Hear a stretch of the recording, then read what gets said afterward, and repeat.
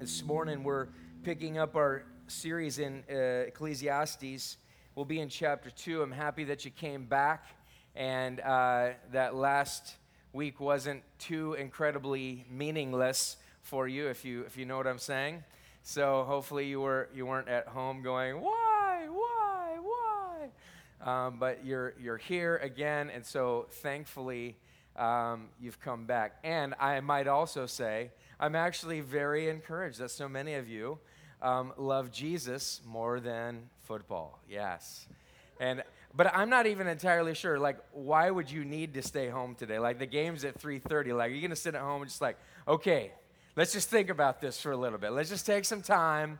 I just need to relax before I watch a football game.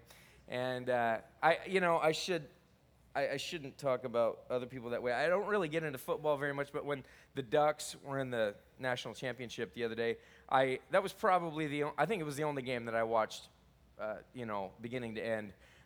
That's how committed I am to football. I love the last game of the season. That way I don't have to be stressed out the entire time. But here's kind of what happens in my life is that I take all of the stress that I would have had throughout the whole beginning of the season, and it all lands on that game. My wife said at the end, after many just difficult situations during that game, my wife just said, "I'm really glad that you're not really into football," because I was a mess all the way through that. Some of you are Beaver fans, and you're like, "Yeah, you're happy about that," but whatever. Anyway, Hawks are in the Super Bowl, and so that'll be cool today. So I'm glad you came. Thanks for being here. What brings your life ultimate meaning? Let's just jump right to it. What brings your life meaning? The Greeks used to talk about the meaning of life and talk about how it's so important to try to figure that out and to try to understand really what is the meaning behind life. And it really is like having a tool and not really knowing what its purpose is, and then finally going, oh, this is what it's for. And because here's the problem is that if you take a shovel and you say, you know what, my teeth are really dirty, and this looks like a good tool, I mean, it just doesn't work well, does it? I mean, it's going to be uncomfortable for those of you with big mouths. I mean, it might work temporarily, but shovels were not meant to be a toothbrush. And just in the same way, life has a secret behind it. Life has meaning behind it. And when you find out the meaning of life, you're going to understand how to actually use life rather than being used by life. When you walk through life and you try to get your meaning out of everything that is in life, you end up being used by it.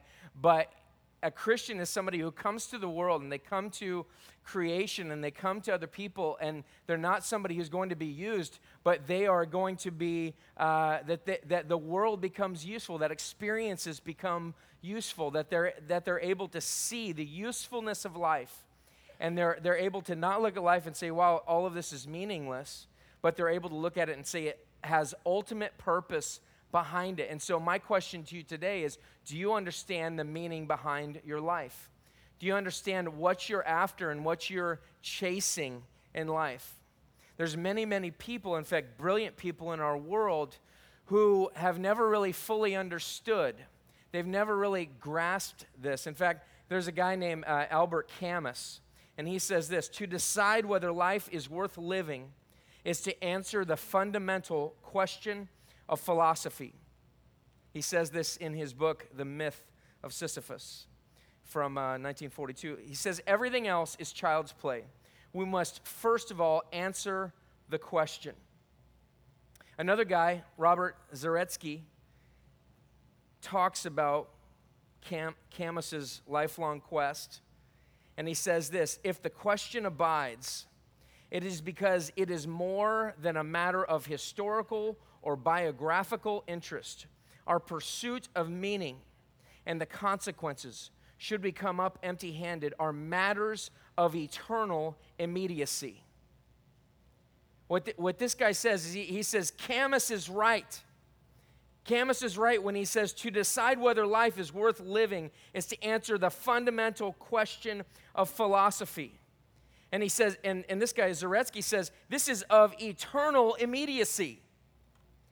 This is the question. This is the question. And he says, Camus pursues the perennial prey of philosophy, the questions of who we are, where and whether we can find meaning, and what we can truly know about ourselves and the world, less with the intention of capturing them than continuing the chase. The chase.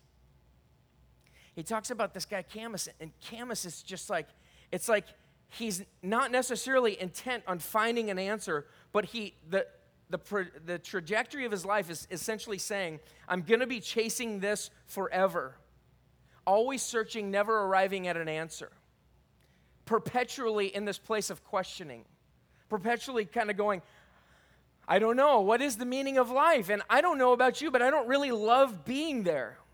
I don't really love being in that place. I mean, many of you are in your 20s or your early 20s, and you're kind of in that place where you're saying, what's the meaning behind my life?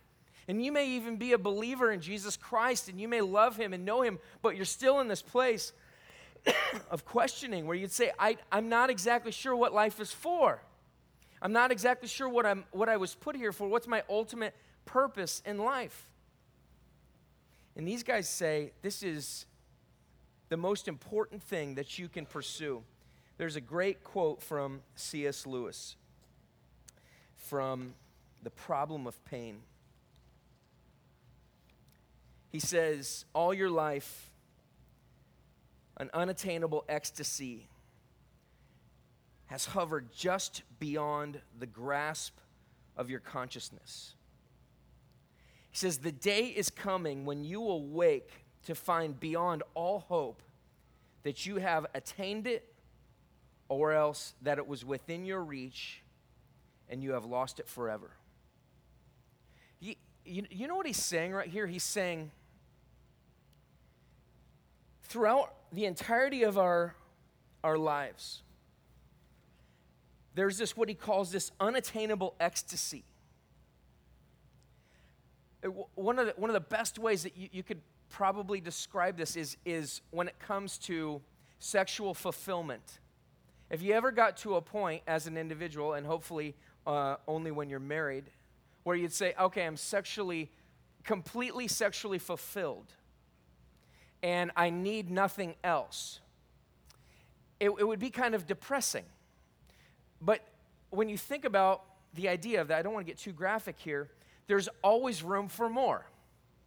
There's always room for more, normally. There's always room for, I want more experience of that. I want to be close with my wife or my husband in that way. I want to be close with somebody like this. And in essence, what Lewis is saying, there's this unattainable ecstasy. There's this unattainable ecstasy, and it's just beyond our grasp. And it comes through in statements like, if only, if only. You talk about like the plans for your life and what you're looking at, what you want to see happen. When you were 18, you had these plans, and that plan worked itself out. And then when you turned 30, you made another plan. And when you got a little bit older, you made another plan. And when we continually make these plans, and we continue work them out. And there's always this kind of if only. There's another step in our life. I told you last week about how I have made steps in my life continually, and I always get to this next step, even as a pastor, and I'm saying to myself, if only, if only, if only. And what's happening is that there's this unattainable ecstasy that's just kind of just out of my reach, out of my grasp. And I keep saying, if only I had this, if this would happen in the church, I would be so excited. If this happened in my personal life, that would be the thing. I remember when I first was dreaming about this church, and I dreamt about it for years until finally the day came when God kind of fulfilled this dream that I had when I was probably 20 years old. Something I feel like God put in my heart to do. And I had been dreaming about it and dreaming about it and dreaming about it.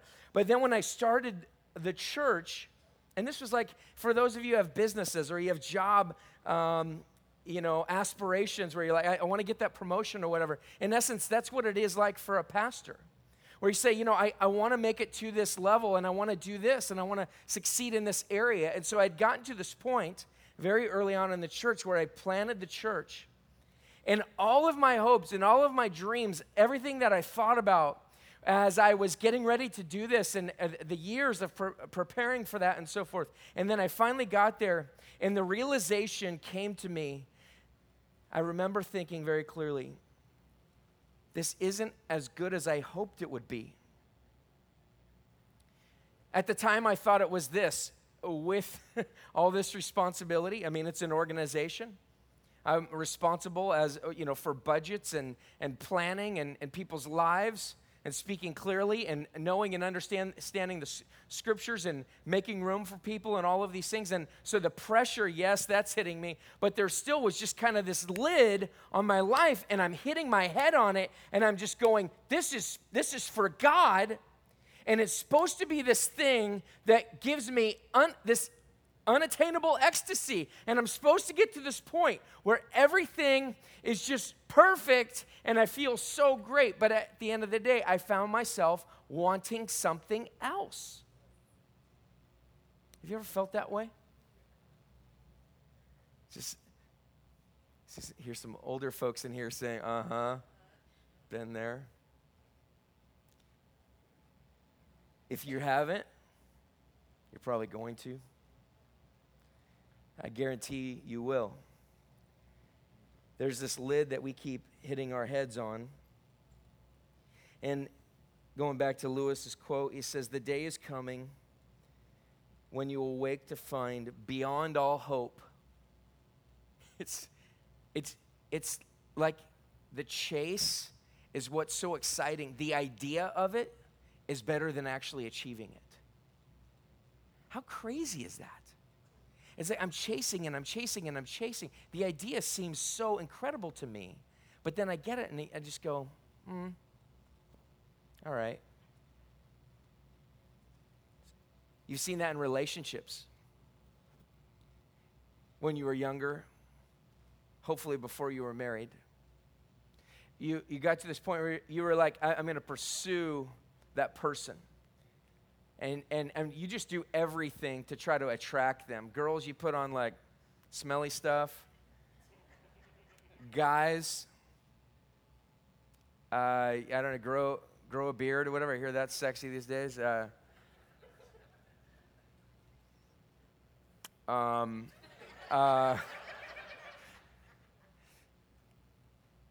I just lost my train of thought. Always do this. You're not supposed to do that in public speaking. I'll just let you know. You're after someone, and so you do all kinds of things to pursue them.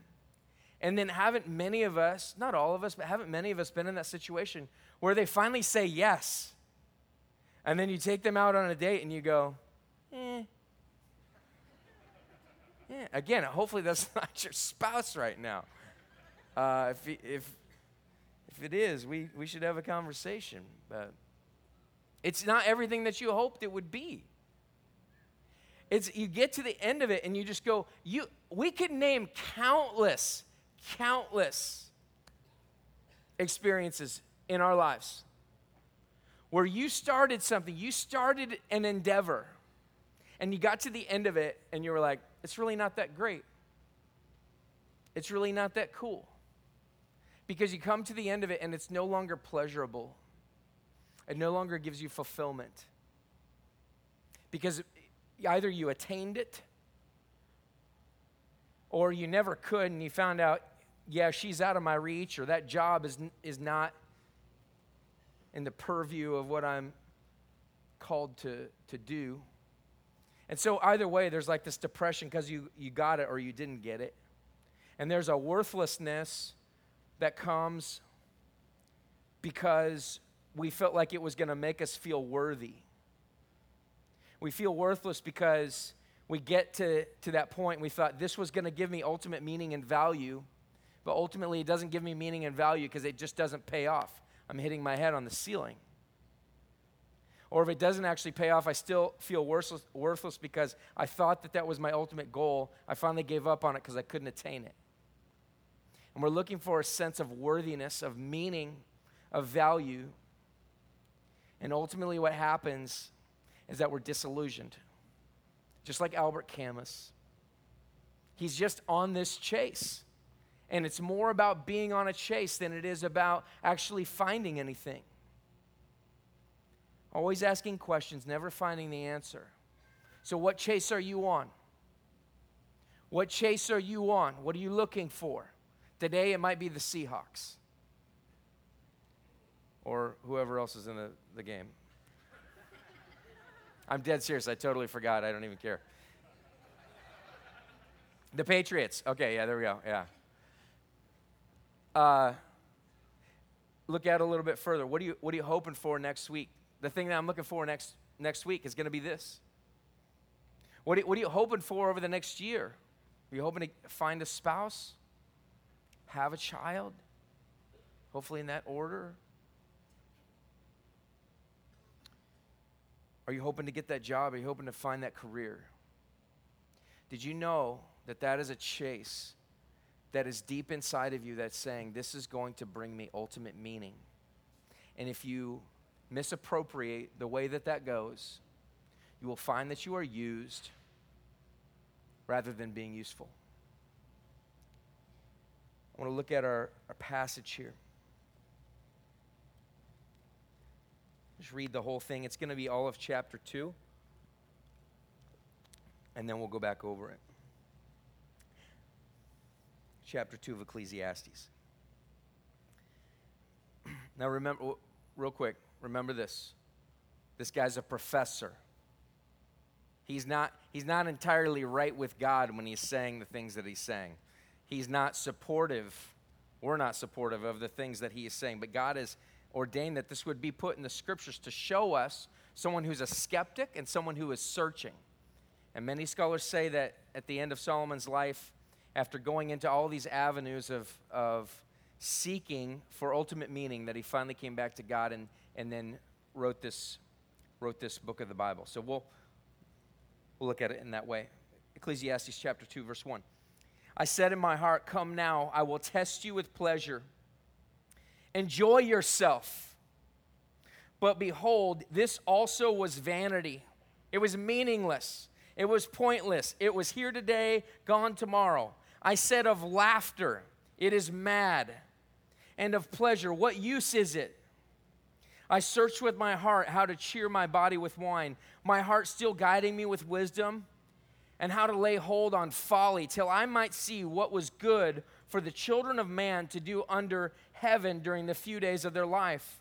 I made great works. I built houses and planted vineyards for myself. I made myself gardens and parks and planted in them all kinds of fruit trees. I made myself pools from which to water the forest of growing trees. I bought male and female slaves and had slaves who were born in my house. I had also great possessions of herds and flocks, more than any who had been before me in Jerusalem. I also gathered for myself silver and gold and the treasure of kings and provinces. I got singers, both men and women, many concubines, the delight of the children of man. So I became great and surpassed all who were before me in Jerusalem. Also my wisdom remained with me, and whatever my eyes desired, I did not keep from them. I kept my heart from no pleasure, for my heart found pleasure in all my toil. And this was my reward for all my toil. Then I considered all that my hands had done, and the toil I had expended in doing it. And behold, all was vanity and a striving after the wind, and there was nothing to be gained or profited under the sun. It got me nowhere. Verse 12, so I turned to consider wisdom and madness and folly. For what can the man do who comes after the king? Only what has already been done. Then I saw that there is more gain in wisdom than in folly, and there is more gain in light than in darkness. The wise person has his eyes in his head, but the fool walks in darkness. And yet I perceived that the same event happens to them all. Then I said in my heart, what happens to the fool will happen to me also. Why then have I been so very wise? And I said in my heart that this also is vanity. For of the wise, as of the fool, there is no enduring remembrance, seeing that in the days to come, all will have been long forgotten. How the wise dies just like the fool. So I hated life, because what is done under the sun was grievous to me. For all is vanity and a striving after the wind. I hated all my toil in which I toil under the sun, seeing that I must leave it to the man who will come after me. And who knows whether he will be wise or a fool?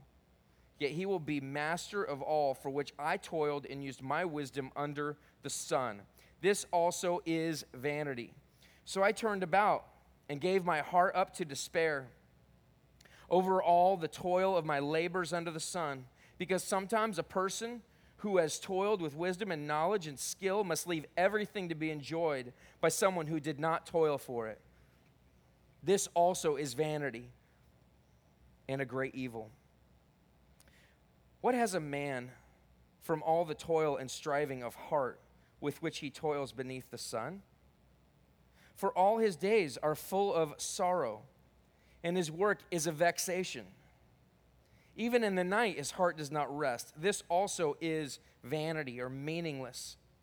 There is nothing better for a person than that he should eat and drink and find enjoyment in his toil. This also I saw is from the hand of God. For apart from him, who can eat or who can have enjoyment?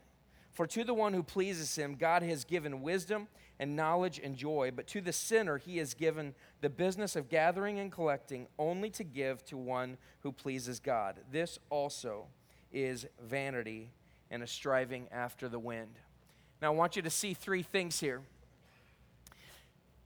Solomon, King Solomon, the wisest king who has ever lived. If you remember what I told you last week, that God comes to him in a dream and says to Solomon, ask what you want and I'll give it to you. And Solomon says, I need understanding, I need wisdom. And so God says, well, I really like that because you didn't ask for all these other things. And so as a result, I'm not only going to give you wisdom, but I'm going to give you riches and everything.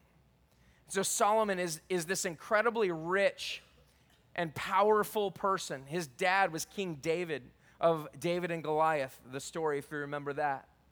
And so Solomon is beyond rich. He has riches that we will never know about. You could watch MTV Cribs. That was on probably 10 or 15 years ago. I don't even know what's on MTV today. It's probably not music, I'm pretty sure, because it's just whatever their dumb shows are. But MTV Cribs, and then when I was a smaller child, not that I'm a grown-up child, I'm an adult now, of course, but some of you may think otherwise, but Lifestyles of the Rich and Famous, and that guy, I'd love to talk like him. That'd be hilarious right now, but he had this show, and you just see these ornate things that people would do, and like these rich people, they're drinking Cristal, whatever that is, and they're flying on airplanes to islands that they own, and there's women and everything else that comes, riches and buildings and pools and cars and all of this stuff. And this is Solomon. This guy had everything. And he's so wise. He's almost wise beyond his own good. But he's wise like these guys, like Camus is. He's so wise that he continues to think about life and continues to think about life, and it's a great vexation to him. It's confusing because he gets to the end and he says, no, really, what's the meaning in life? And what's interesting about him is that he's a guy who grew up with a daddy who loved God. He grows up with a daddy who loves God, and so he's got no father issues. His dad loved God and walked with him. Of course, he murdered a guy and committed adultery, but that's besides the point. I mean, he loved God, right? Everybody in the Bible, by the way, other than Jesus, is very faulty. So Solomon's a guy who doesn't really have any daddy issues. He comes into power. God makes him very rich. And let's just say for a second here, he's a Christian, but he comes into all this money. And he comes into all of this wisdom, and he says, okay, I'm going to experiment a little bit. And you can kind of see his life kind of parallel some of our lives. Like there's a phase where he's just kind of a frat boy. And he's just like, let's party. We're going, whatever, I mean, we're going crazy. He's just doing all kinds of crazy things. Like, look at the passage. He said,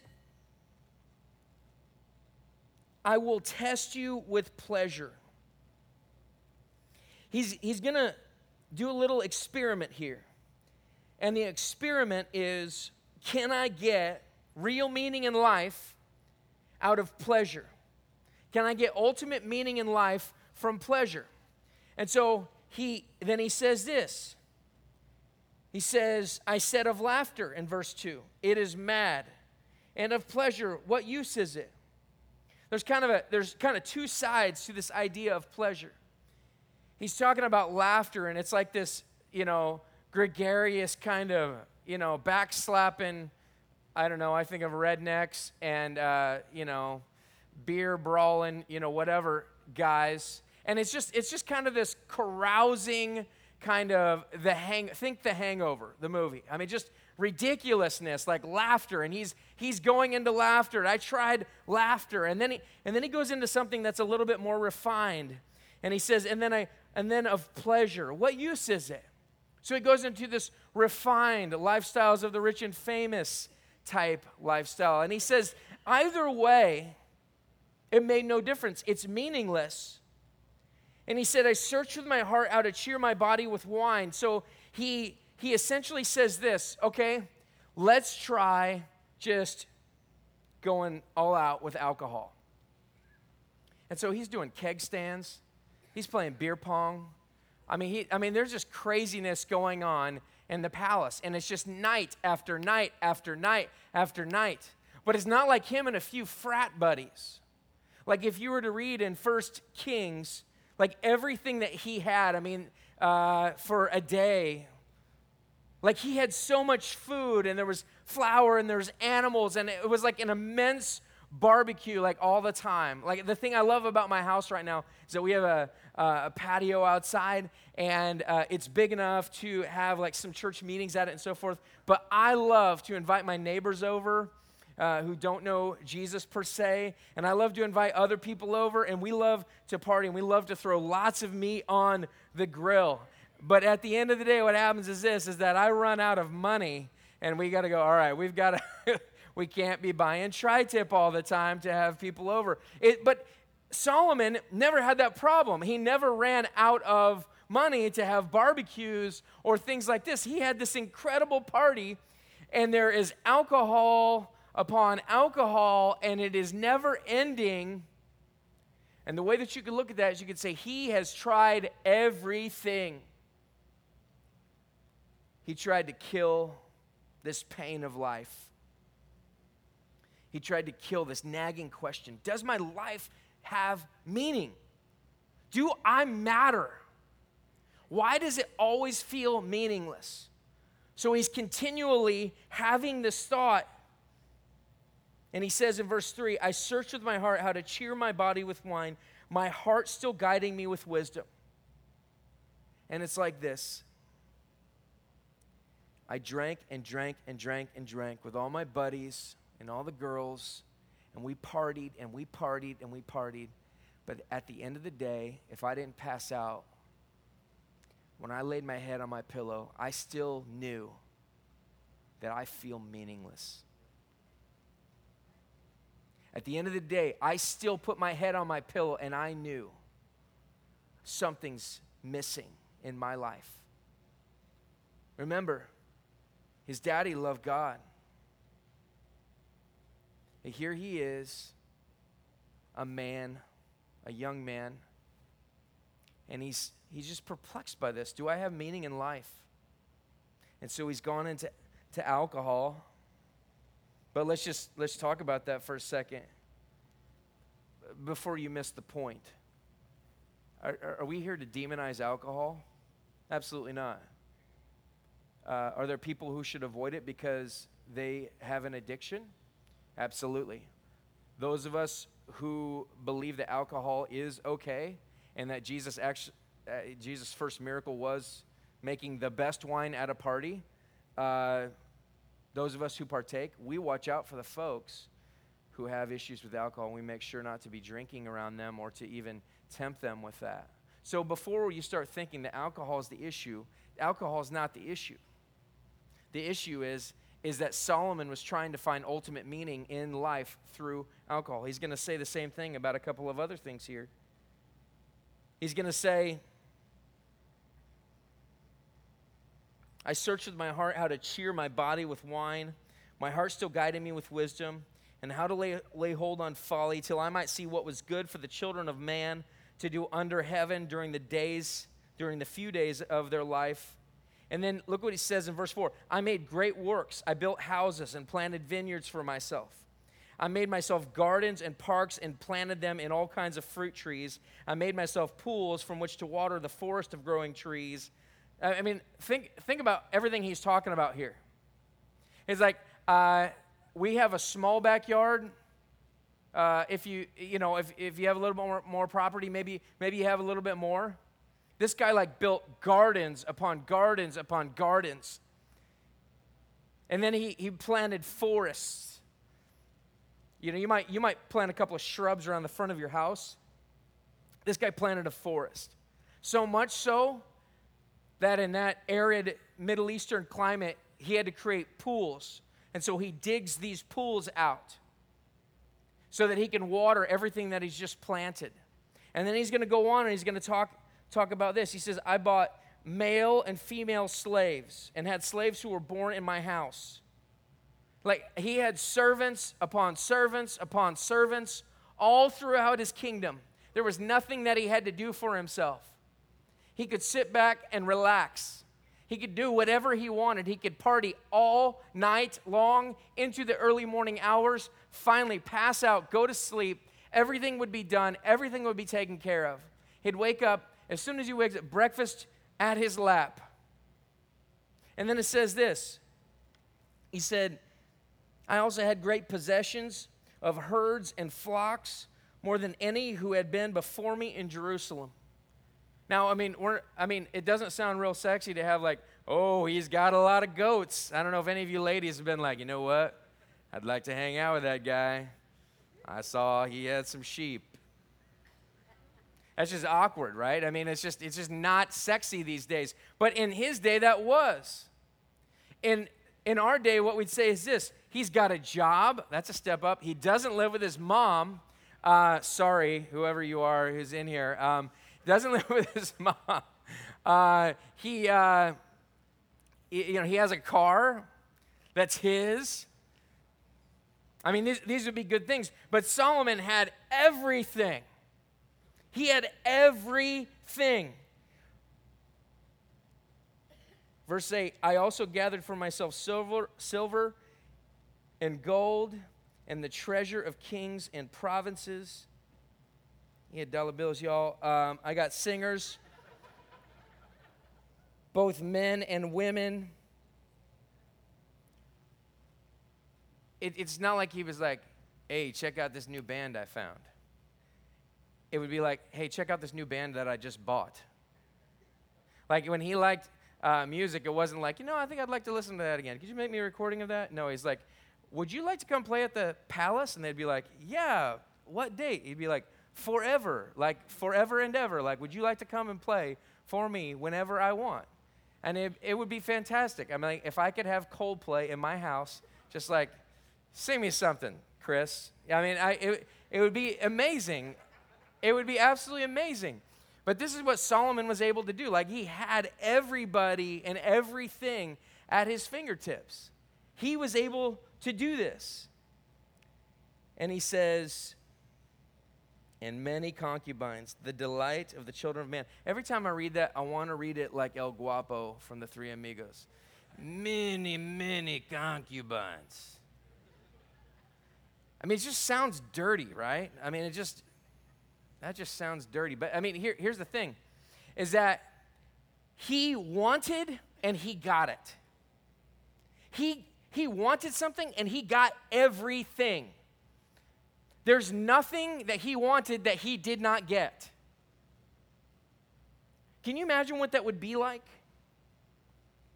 Did you know that most people who win the lottery end up destroying their lives? It's a proven fact. He, on the other hand, comes into all of this wealth, uses his wisdom, is able to keep his life somewhat stable, and he's able to go all the way through this, and he gets to the end and he says, listen, I have been there, I have done that. I have had every kind of girl that you can imagine. I have had all the money that I've ever wanted. I have built buildings. I have seen success. I've had any amount of wine. I have every servant that you could possibly imagine. His life revolved around pleasure for a time. But he says in the end, I became great and surpassed who were all before me in Jerusalem. But he says, last verse in that passage of verse 11, then I considered all that my hands had done and the toil I had expended in doing it. And behold, all was meaningless and a striving after the wind, and there was nothing to be gained under the sun. C.S. Lewis talks about there's this unattainable ecstasy. And it's like he's saying, God help you if you get it. Because on the other side of getting it, you're going to realize that the chase was way better than actually receiving it. What are you chasing? Is your life about pleasure? How are you pursuing pleasure? What are you going after that is ultimately going to lead you with nothing? You get to the end of the rope and you just go, there's nothing attached to it. I got to the top and there's nothing there. I reached the pinnacle of my desires and it's gone. You don't believe me? Look at the countless celebrities that have either ended their life on purpose or ended it through drugs, alcohol, what have you. Like it wasn't enough. What was it? Philip Seymour Hoffman died within the last year from a heroin overdose. He had everything. He's a fantastic actor. And he still needs drugs to soothe something, God knows what. Because it wasn't enough. It wasn't enough. And you think that you're going to get there? You have countless examples in front of you. You have the teacher or the preacher, as he is called in the book of Ecclesiastes, saying, no, I had the money to do it, and I did it, and it wasn't enough. What's it going to take? Well, he says the next thing, I turn to consider wisdom. And he says, wisdom and madness and folly. For what can the man do who comes after the king? He says, only what has already been done. He starts to think about, okay, I want to be a really wise king, but everybody's already kind of done that. That's already been a thing, you know? That song's already been played. I want to play a new tune. But so he goes into wisdom, and he thinks about folly, and he's essentially kind of asking this question. He's like, is ignorance really bliss? That's kind of the question he's coming in with. And he's saying, is it better to be wise or is it better to be stupid? You know, I mean, should I just be a fool and just like, who cares? I'll just do whatever. I mean, is ignorance really bliss? And so he goes into this and he says, then I saw that there is more gain. There's more benefit. There's more like earthly gain in wisdom than in being an idiot, as there is more gain in light than in darkness. And he's essentially saying this, that when you're wise, you're able to see where you're going, and you're not going to be stumbling over things. Things are not going to be taking you by surprise. And so one thing we do know is this, is that in life, it seems obvious that we should probably be wise. And so he says, so that's a benefit. And so that's a pretty good thing. And, if you can kind of imagine, like, oh, this has been so depressing, like he's been through all these things, and then you go, oh, finally. Oh, so that's a, there we go. There's a pot. Good job, Solomon. Way to start being a positive thinker. And then he says, and yet I perceived that the same event happens to all of them. Oh, come on. Can't you be happy? I mean, come on. You're the wisest dude that has ever lived. Like, shut up and enjoy it. But he's vexed. He's like, I can't do it. He then starts to think. Then I said in my heart, what happens to the fool will happen to me also. Why then have I been so very wise? And I said in my heart that this also is vanity. For of the wise as of the fool there is no enduring remembrance, seeing that in the days to come all will have been long forgotten. How the wise dies just like the fool.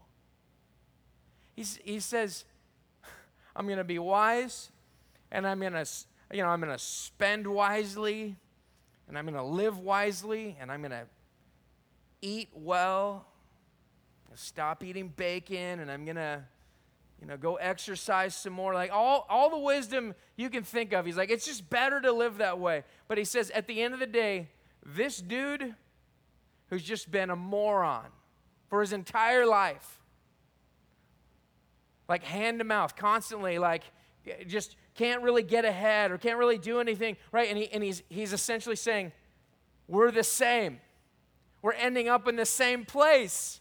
We're both going to end up in a casket. So why should I be so wise?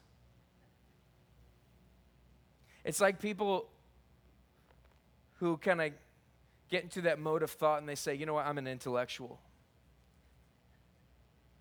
You wear your black frame glasses, you read Huffington Post, wear skinny jeans and drink coffee down at Archive or something like that. I mean, it's like you just embody like I'm an intellectual. And I'm an intellectual hipster all of a sudden. And so you just kind of end up in this place where you're doing all of these things. And ultimately, you're no different than the redneck hick. I'm just calling out myself here for a second. Like, you're no different. Besides, I can't be as cool as you. But we're no different. We're both going to end up in the same place. We're both going to end up there. So what difference does it make whether you think that you're so wise, or I think I'm so wise, or you think your way of life is better because we're both ending up in the same place? It comes to an end. And then it goes on to work. And so he says, you can see the stages of his life. Remember the frat boy. And then we go into like the young intellectual who says, I'm going to think about the things of life, the bigger issues. Read complicated articles and philosophers and so forth. And now he's on to, I'm just going to get to work. He's kind of becoming a family man now. And he's like, you know what? We've got to get serious about life. His parents had a talk with him and said, Solomon, you really got to cut this stuff out. Like, you need to get things together. Get a job. Work it out. And he says, verse 18, I hated all my toil in which I toil under the sun, seeing that I must leave it to the man who will come after me, and who knows whether he will be wise or a fool, yet he will be the master of all for which I toiled and used my wisdom under the sun. This also is vanity.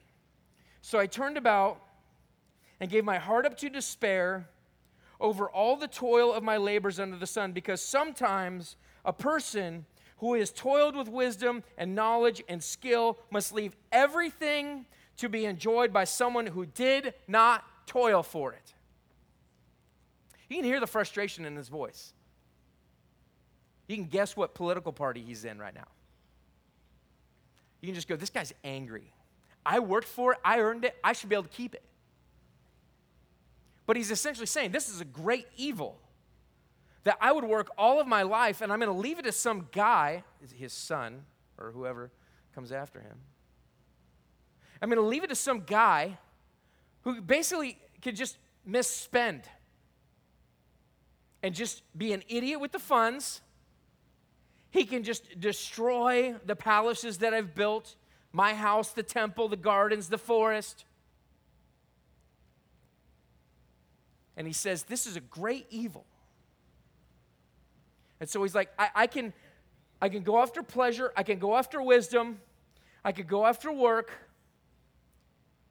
but at the end of the day, I did everything that I possibly could. I had all the money in the world. I had all of the opportunity.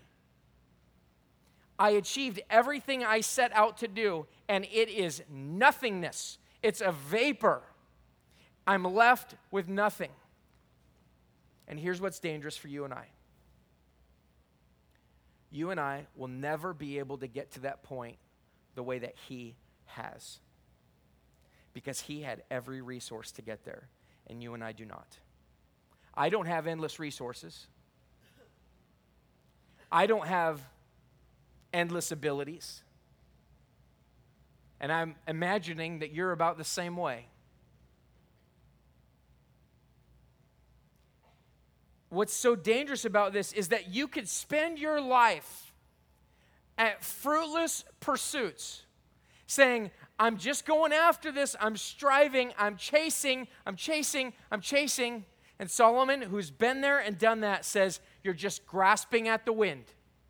You're just grasping at the wind. You're just like, you're shooting for something that is not there. You've seen it in your relationships. You've seen it in the job that you wanted and then you got and then you didn't like.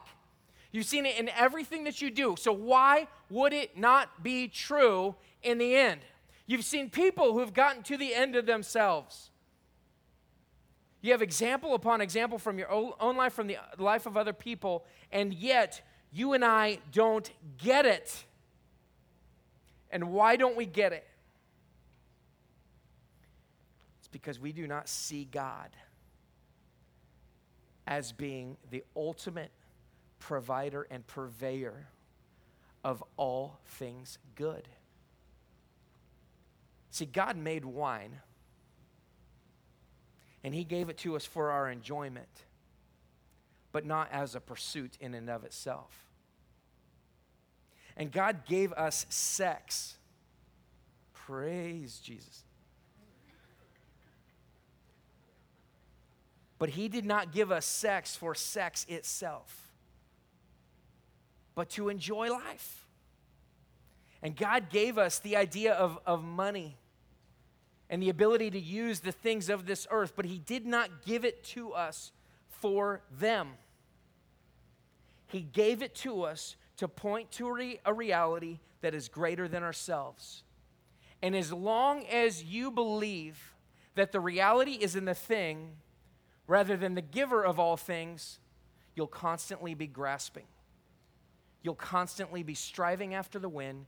You will constantly be left with it's meaningless, it is a vapor, it is vanity, it is futility. Why? Why? Because you don't see who he is. Psalm 16:11. You make known to me the path of life. In your presence there is fullness of joy, and at your right hand are pleasures forevermore. I mean, could you just like pray that? I mean, how many of us in the morning, and I'm with you, or in the evening, whenever you're reading, if you read, are able to say, God, you make known to me the path of life.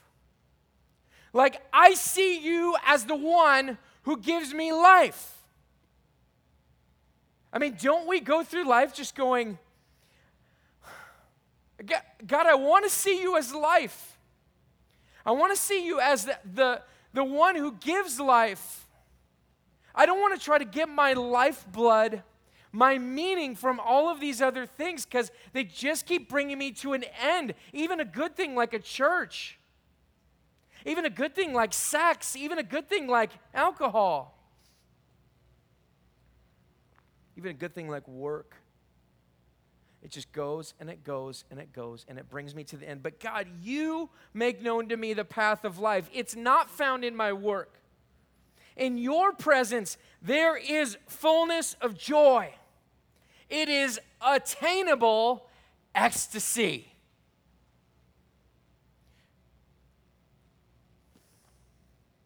at your right hand are pleasures forevermore. Why are you and I searching for that? Because of this. In the next chapter of Ecclesiastes, chapter 3, verse 11. He has made everything beautiful in its time. Also, he has put eternity into man's heart, yet so that he cannot find out what God has done from the beginning to the end. Do you know why you want more? You know why you keep hitting your head on the ceiling of satisfaction? Because he designed you. Because in the beginning, when God created the heavens and the earth and he breathed life into man and he created woman, what he put into their hearts that travels into us as creation is he put eternity into our hearts. Why is Albert Camus and every philosopher that's really ever lived been concerned with the idea of what is the meaning of life? Because it does not feel like it has meaning. What should life be used as? What is the tool that life is, and how can I use it properly? The reason why everyone has ever asked that question is because he put eternity into the heart of man so that we would seek him. And at his right hand are pleasures forevermore. And he is the one who gives life.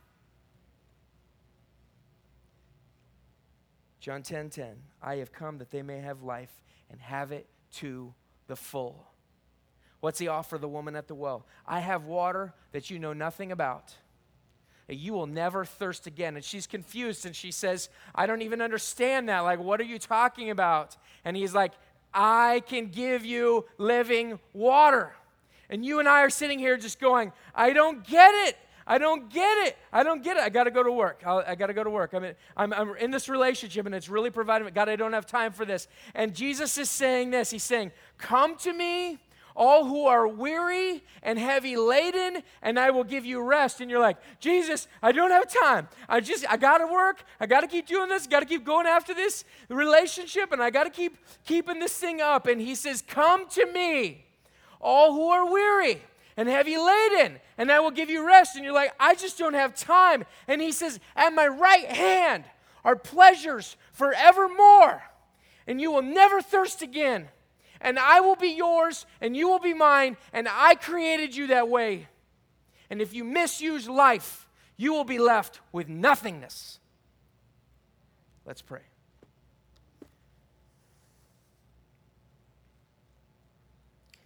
Lord Jesus, myself included, we are here and we know that yet we seek after things, pleasures, work, riches, sex, escapism through alcohol, drugs, or what have you. Lord, our addictions are an indication of the trajectory of our heart. It is not pointed at you. May we see that you are the only purveyor of all things good. Even the good things that we have in life point to you. That you are the only good God. You are the only one. And as long as I seek after other things, I'm just missing it. And I'm misusing this life. And I'm getting used by it, rather than being able to use it for your glory and for your good, and ultimately finding my meaning in you. So Lord Jesus, may we come to you. May we admit that we are weary, that we are heavy laden, and look to you for rest. May we look to you as the only one who provides the good news of the gospel, which is you could stop trying. You You can lay down your weapons. You can set aside all of those foolish pleasures. And you can look to me. Or you can keep running. So Lord, I pray that we'd run to you. I pray that we'd seek after you. I pray that we would love you. God, not because it's right or because it's good or whatever, but because you have pleasures in store for us forevermore. They're eternal. They are perfect. They're forever. It's in your name we pray.